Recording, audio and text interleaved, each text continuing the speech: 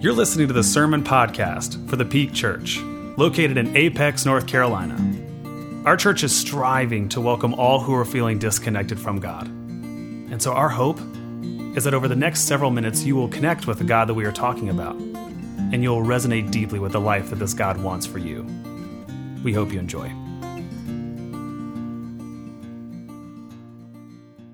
Today's scripture verse is from the Gospel of Matthew, chapter 21, verses 1 through 11.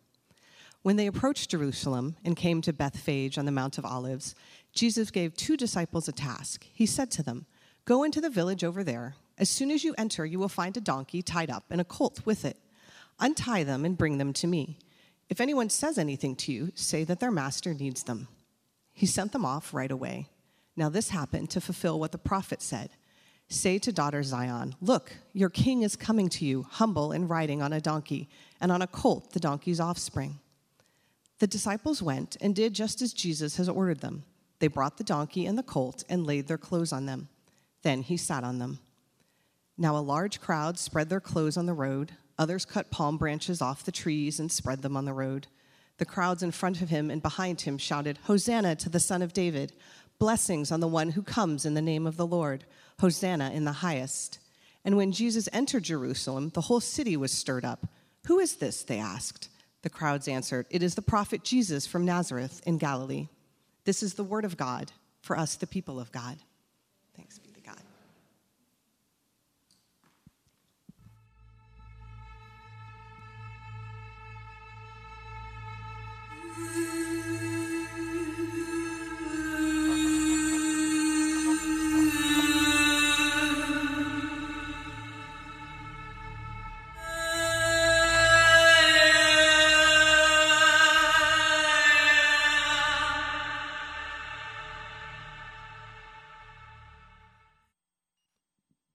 Well, good morning again, church. As you have noticed, today marks a really special day in a really special week here in the life of our church. Today, Christians all over the world, right this very moment, are gathering for what we call Holy Week.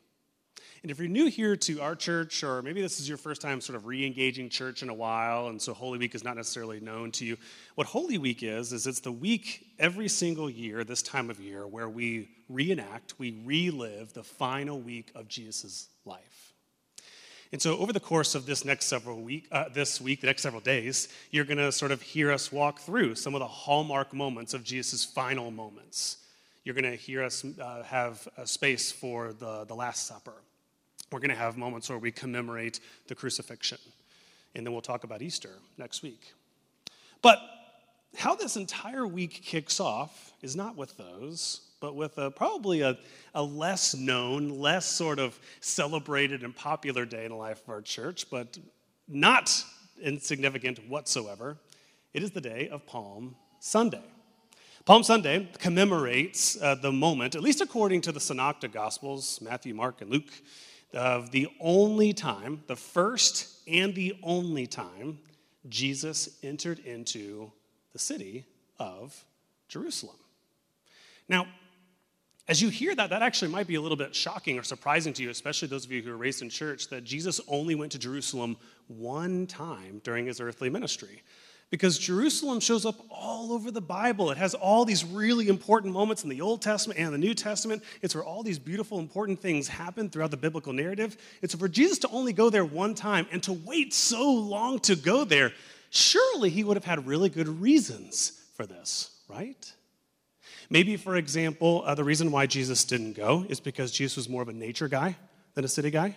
Okay? Maybe he's more of like one of those wilderness folks, right? And we actually have photographic evidence of this. One of my aunts shared this picture on social media. You know these, by the way. You got people in your life like this who share these on social media. Share this with 10 friends. Otherwise, Jesus will not answer your next prayer. Sweet Jesus, help us. Help us, Lord. Help us, Lord. Shared this, but we have photographic evidence of this because do you notice anything about this picture? What Jesus is wearing? Next slide. He's wearing chacos, okay? He's wearing chacos. So he is an outdoorsy man. He likes to be, and some of you are looking at that picture and you're like, I don't actually know what those shoes are. Just go to Boone. Okay, just go to Boone. Those of you who live here in North Carolina, go to Boone. Go to any mountain town. Every single person in that town is crawling with those shoes. ingrown toenails and all. Anyway, so maybe that's the reason. Maybe Jesus is just more so, he wanted to be more with nature, more in the wooded sort of spaces. Or maybe it had nothing to do with Jesus at all. Maybe the reason why he waited so long to get to Jerusalem, maybe it wasn't out of concern for himself, but out of concern for one of his disciples. Maybe one of his disciples pulled him aside and was like, listen, if we can help it, I'd rather not go to Jerusalem right now because I've got a couple of ex-girlfriends over there, and it just really would be poor form if we showed up over there and I was sort of preaching and things. And to be frank, that's totally fair, because in college, I ran into an ex-girlfriend at a grocery store, and you want to know what I did? I went home. Didn't even buy groceries that week. Just ate ramen and lived off the cafeteria food, and then picked a new grocery store like 15 minutes out of the way just to avoid the situation. And so maybe it's one of these crazy, weird reasons that we don't know about or hear about. Or maybe, more likely, the reason why Jesus waited so long to go to Jerusalem is because Jesus knew that oftentimes the bigger the crowd, the bigger the audience, the easier it is for your message to be misunderstood. Maybe it's because Jesus understood the moment he stepped into a place where there is a lot of people with a lot of opinions and a lot of preferences, maybe Jesus knew the moment he did that, he knew his message would be hijacked by people who saw and heard his way of life as a threat to their way of life. Maybe the reason why Jesus waited so long is because Jesus knew if you walk into a town with a lot of power and a lot of influence and you tell them there's actually a new kingdom in town, not everybody going to like that very much. And what we know, as the story unfolds, is that Jesus wasn't wrong, was he?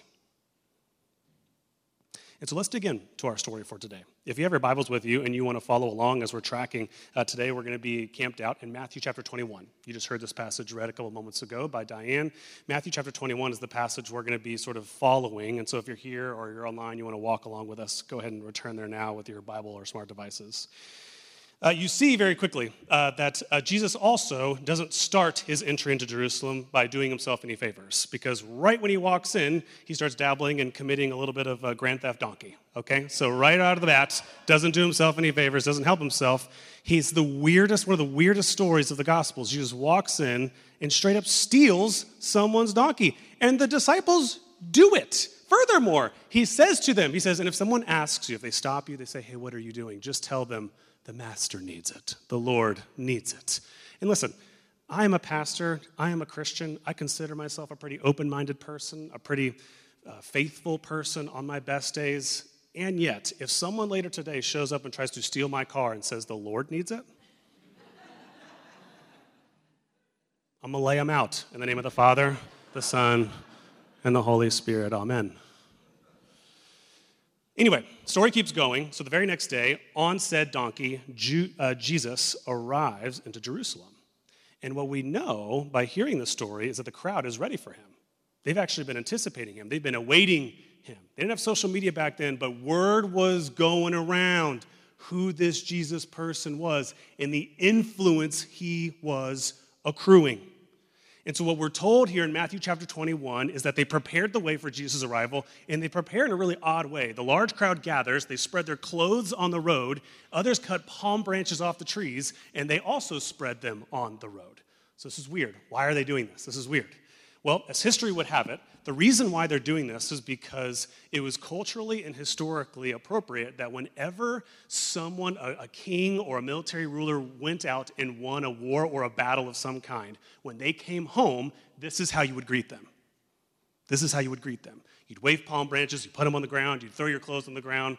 I guess it's a little bit weird and PG-13 of them. But anyway, they do this because they're excited. And so what we can sort of put the two and two together, what we can deduce is that what the crowd is expecting from Jesus, what they're anticipating from Jesus, is they're anticipating Jesus to come into Jerusalem and to take over, to be their new ruler, their new leader, their new military captain who's going to come in and finally get rid of these Roman authorities who've been oppressing them and making their life a living hell. Jesus is going to come in, get them out of there, and restore strength to the people of Israel again.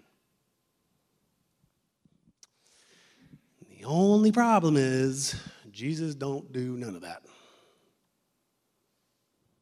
Instead of coming in and bringing judgment, Jesus brings compassion. Instead of coming in and bringing war, Jesus brings peace. Instead of coming in and giving them power, he embodies humility. And so what transpires over the course of this week is the same shouts who were so pumped and stoked to have Jesus, just 5 days later, are the same voices who are like, now that we've actually got an insight, a sneak peek into who you actually are and what you're actually about, we don't want any part of this. And they get rid of him.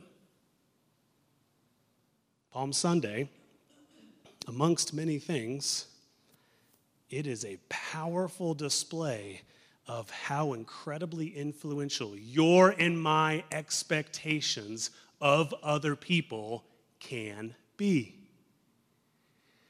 In the psychological world, they actually have a word for this. So those of you who you've engaged in this topic of mental health and such, you know this, you're aware of this, that there's actually a term, psychologically there's a term for whenever you take expectations and desires internal to you and you place them on someone else, good or bad. This term is called projecting. Projecting. Raise your hand if you've heard this term before. Projecting. It's when you have something going on inside of you and you direct it onto someone else. Those of you who are married, everybody knows this. It's when you're going through a bad mood and you're grumpy and you go, oh, well, you're grumpy today, just to sort of like make it their problem that you're in a grumpy mood, right? And so you can do this on the negative side. You can also do this on the positive side. Another word that the psychological community uses is they use a word called transference. Transference. This is when you unconsciously, you don't even know you're doing it. You take all of these hidden, all of these unspoken sort of hopes and desires and expectations, and you place them upon someone else. Because so let's just put it in simple terms. It is any time and every time you try to force someone else to be what you need them to be. Catch that? And most of the time, again, what's so scary is we don't even know we're doing it. In fact, we did this as kids all the time. Any of you grow up, you liked wrestling? You liked wrestling? Any wrestlers here? Okay, 2 of us. Okay, great. So we're going to have a support group after this. Growing up, as a kid, one of the things that was true of me is I loved wrestling and I loved Goldberg, okay? This is a wrestler way back in the day. He's since retired and a lot less swole now. So, but growing up, I loved Goldberg. I loved everything about him. I loved how strong he was. I loved how he would pick up his opponents and he'd slam them to the ground. I loved the brutal violence in which he conducted. In Jesus' name, I hope. And so I grew up idolizing Goldberg. Loved this dude. And then I learned that all of it was fake. And sweet Lord, it was as if my entire world came crashing down. I actually had the opportunity to meet Goldberg at like a public event sort of thing, and it was like that scene out of Elf where he walks up and goes, "You smell like beef and cheese. You don't smell like Goldberg." I like put my hand on his shoulders. I'm like, "Are these even real muscles?" Oh, they actually are very real. You could probably beat me up. Okay, but it still doesn't take away from the fact you let me down. You betrayed me. We do this as kids all the time. It just goes to show how powerful it is. How powerful those subconscious, unconscious expectations are that we place on other people. And the disciples did this too. The disciples did this with Jesus all the time. You ever catch this? If you go and read the Gospels, check out how the disciples respond anytime Jesus starts talking about his death. Any and every time Jesus starts talking about how he's going to be betrayed and he's going to die, what they do is they try to correct him.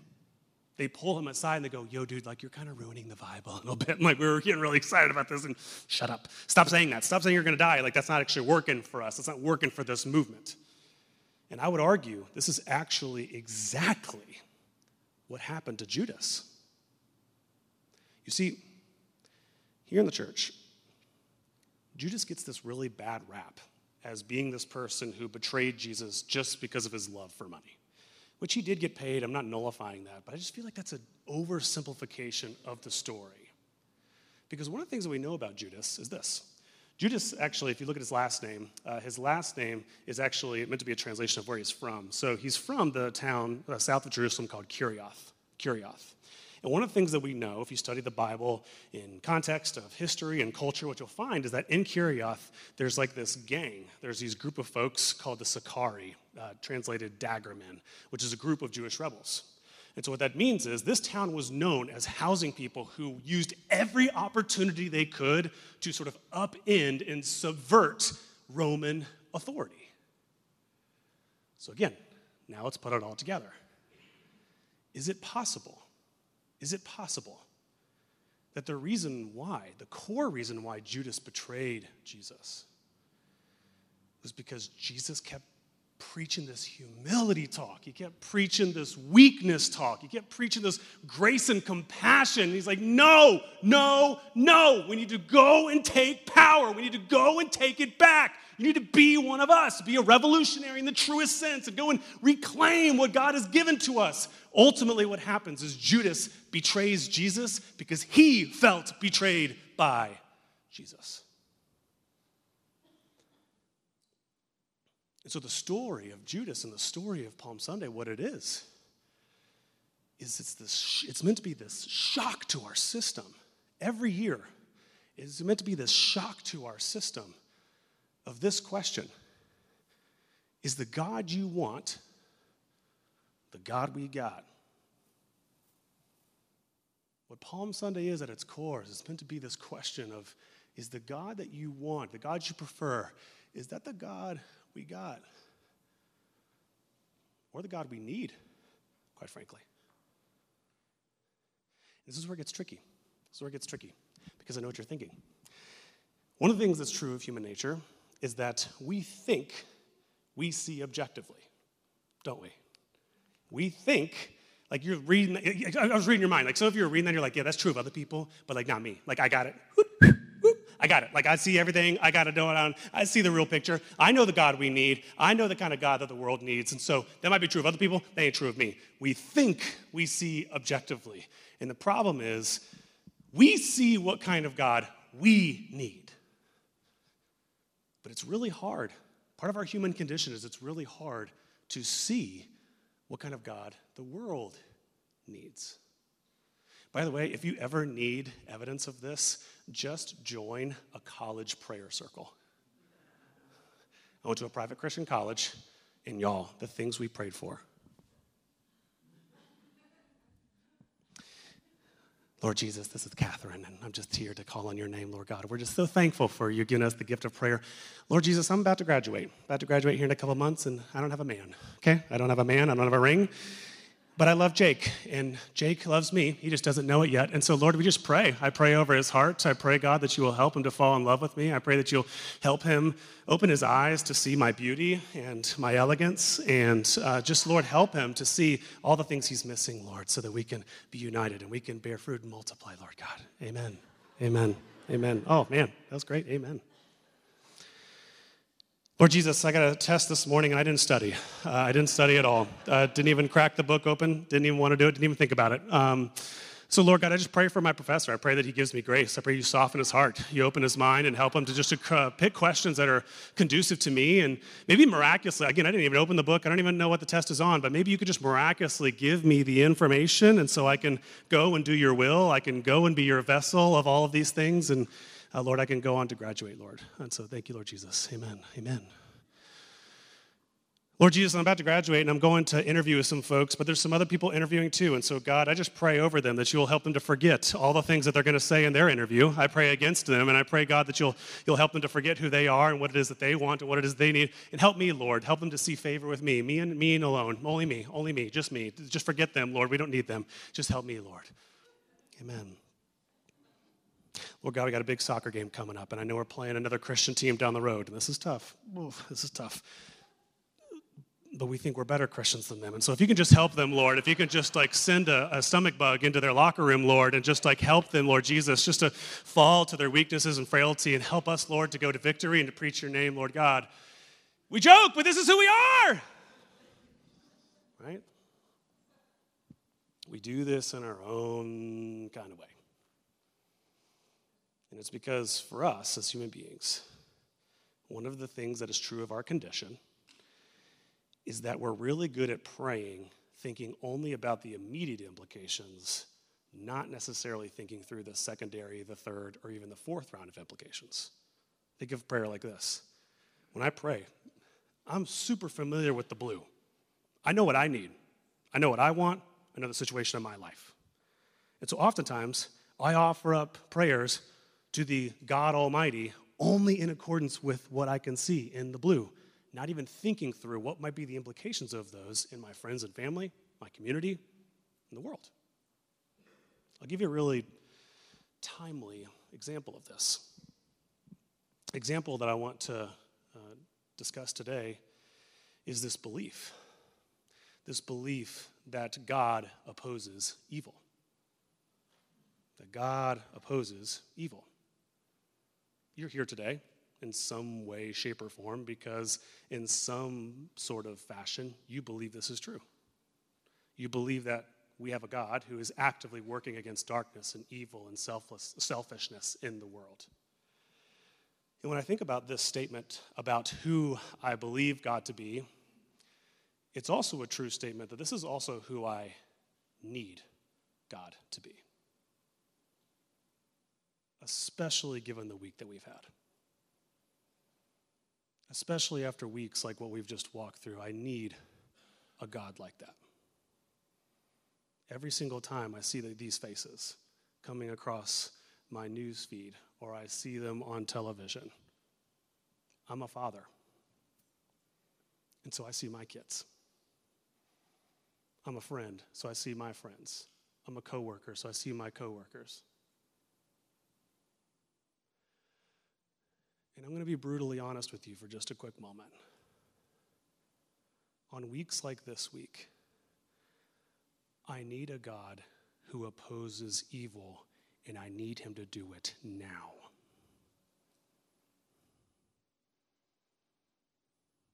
I need him to do it swiftly. I need him to do it fast. I need him to get rid of all of this right now, right here.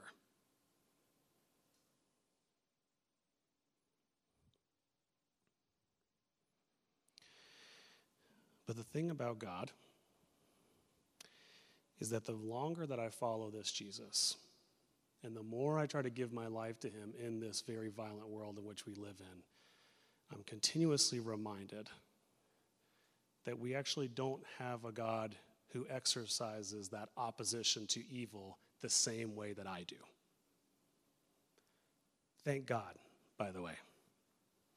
Thank God I have a Savior who opposes evil, yes, but doesn't do so with the impulsivity that I possess or the reactionary sort of emotional sort of thing that I possess.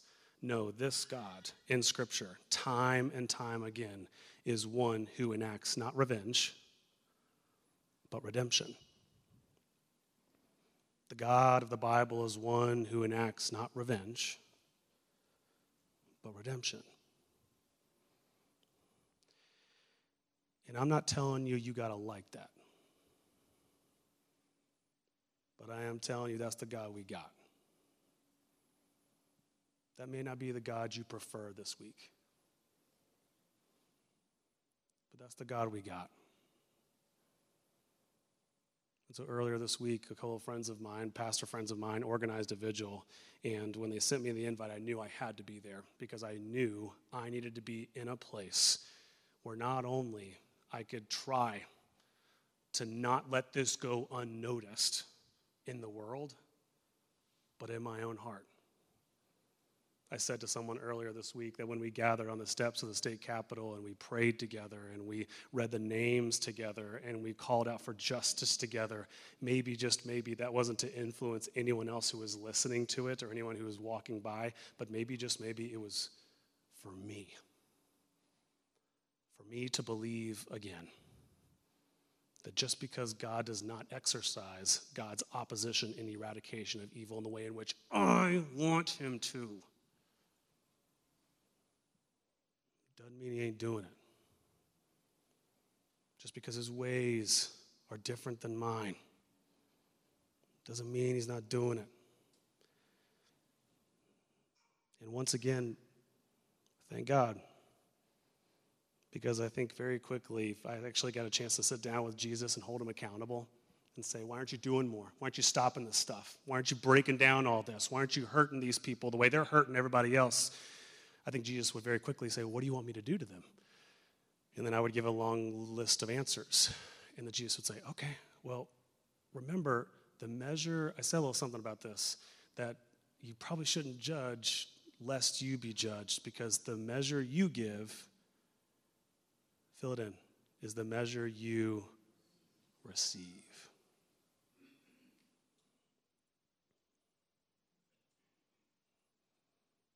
As your pastor, it's important for you to hear that there are days when I don't like it either. But this is the God that we've got. And I keep showing up week after week because I choose to believe that maybe, just maybe, by the time we reach the end of this story, redemption and grace will be there. In fact, on my worst days, I say to Jesus, it better be there.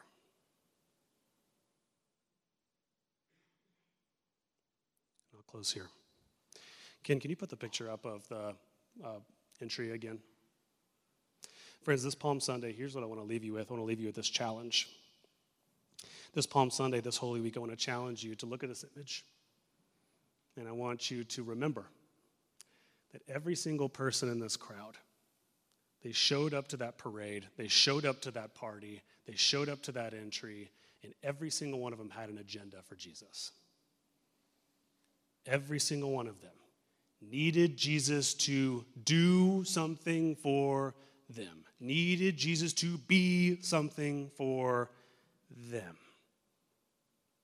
Failing to realize that Jesus was not just their God, but the God of the world. Now you might be sitting there thinking, so it's like God doesn't care about my interests? God doesn't care about what it is that I need? No, that's not what I'm saying. But I am saying that the God that you have chosen to worship today, the God you've chosen to follow, is at the same time trying to ask, what does this child need? And at the same time, what do all my children need? And you may never get answers to the question of why God acts on behalf of the whole thing, as opposed to just you. And what we know about the story of Palm Sunday is every single person in this crowd could not do that.